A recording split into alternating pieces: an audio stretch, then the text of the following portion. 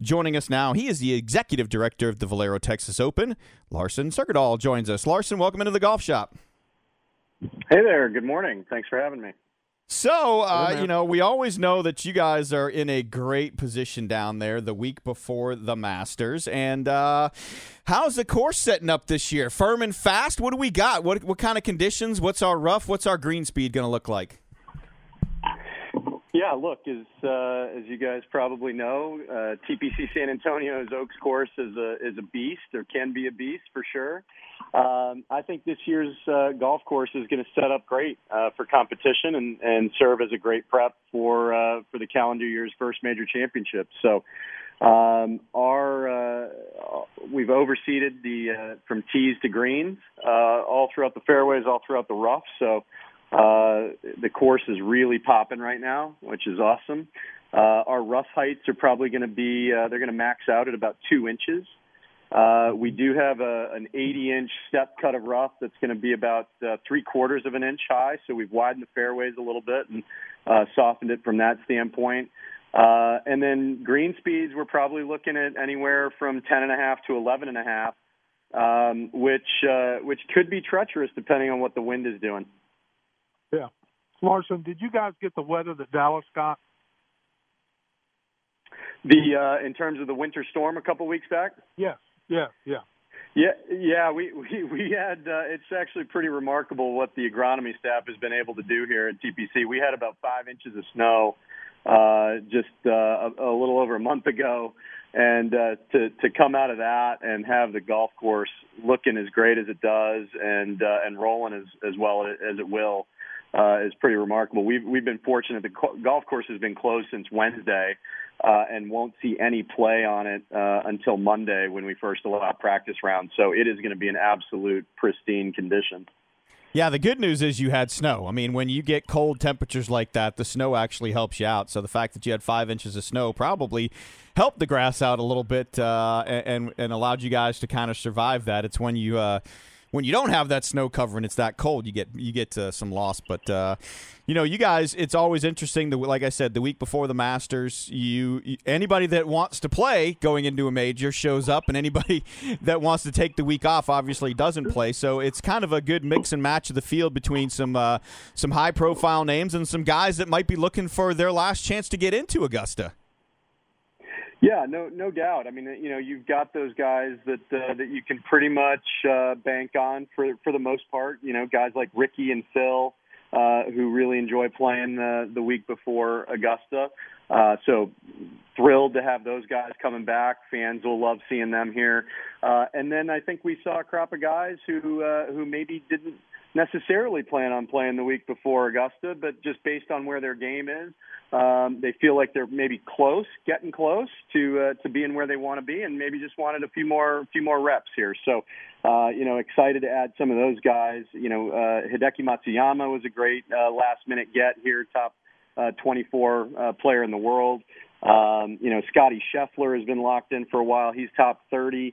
Our defending champ, Corey Connors, he's top 40 in the world and has been playing some really good golf in the last month. So he might seriously defend his title here. Yeah, Larson, I love his golf swing. I think it's absolutely beautiful. Yeah, no doubt. It is just pure, and he's a pretty unflappable guy. It's amazing how cool, calm, and collected he can remain on the golf course. And we'll see. It's been a little while since he won. Obviously, we were canceled in 2020 due to the pandemic. So he's been our longest reigning defending champion here for about 2 years going on. But I'm sure those good vibes and memories will come flooding back once he's back on property. Yeah, you guys also have a for me a really great finish to this golf course. I mean, you got obviously a par 3 where you've got to be spot on, and then you've got a drivable par 4 in the 17th, and then you've got the finishing hole, which is kind of a risk reward hole. So talk about that finish. Yeah, it's as exciting as it gets from my perspective. You get to see a little bit of everything, as you mentioned. Our greens are pretty large, and that actually does set up well heading into Augusta. players love the shot values going into our greens because it's sort of set up in quadrants. And so, that finishing stretch really lends itself to that. Of course, our signature hole, the 16th par 3, has the bunker in the middle of the green, so that creates all sorts of opportunities and challenges for guys depending on the pin placement. And as you said, on hole 17, depending on what the wind is doing, guys could absolutely make a run for driving that green and see if they can eagle their way into that final hole. So pretty exciting finish. We've seen a lot of drama there in recent years, and I have no doubt that we'll see some more this year. Yeah, I mean, and when it comes to playing this course, what do you think is kind of the key? I mean, can you get up there and bomb it, or is it a second shot? I mean, you talked about the quadrants of the green, so it sounds like iron play and approach to the green might be a better statistic to start looking at.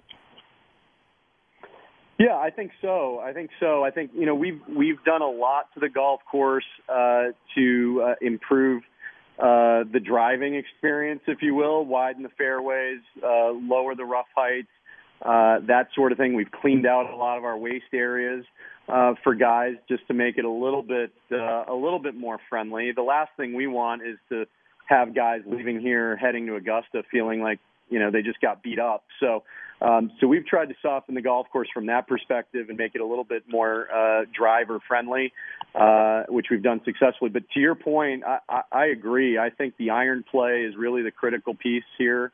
Approaches and shots into the greens are going to be where people really separate themselves from the pack, I believe. We are in the Texas Hill Country.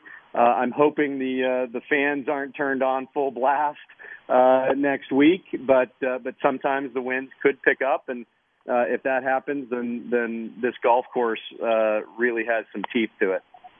Again, talking with Larson Segerdahl, the executive director for the Valero Texas Open. Go ahead, Matty.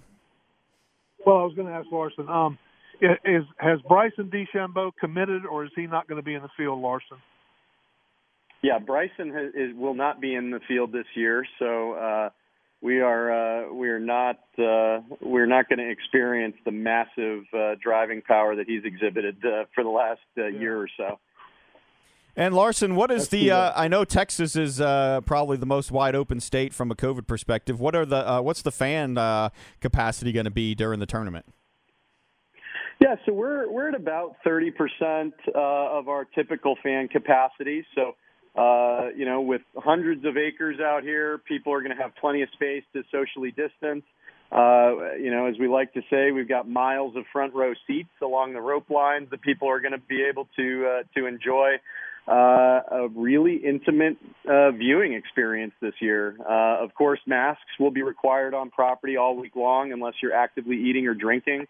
So we will observe all the same safety guidelines and protocols that the PGA Tour has been implementing now for almost a year in their return to golf. And it's been a successful model, quite honestly, that other major sports leagues have been following. So we've been working closely with local authorities and guidance here as well to make sure that we're on par with what their guidance is. But our number one priority is the health and safety of our fans, our volunteers, and of course the players. And I think everybody is going to be respectful of those policies to ensure a great week. And I bet the other part of that too is that with you guys not having the opportunity last year is obviously the charities that you funnel money to are back in business this year. No doubt, yeah, no doubt. That's a huge part of our mission is the charitable focus, and we were blessed a year ago, despite the cancellation. The amount of community support that we had sort of rallying around us after the cancellation allowed us to raise more than $14 million last year for charity, which was just unbelievable under the circumstances, and at a time that the charities needed that money most, right? And so we're looking forward to this year where we can surpass that number from last year and bring fans back out to the tournament, show them a great time, show them a great experience, and use it as a springboard to 2022, which will be our 100th anniversary of the Texas Open. So only 5 other professional golf tournaments in the world are older than the Texas Open. So we're excited about that celebration next year. Well, awesome. Well, Larson, we really appreciate you spending some time with us, and have a great event out there. We'll be watching. Yeah, thanks so much. Appreciate you having me.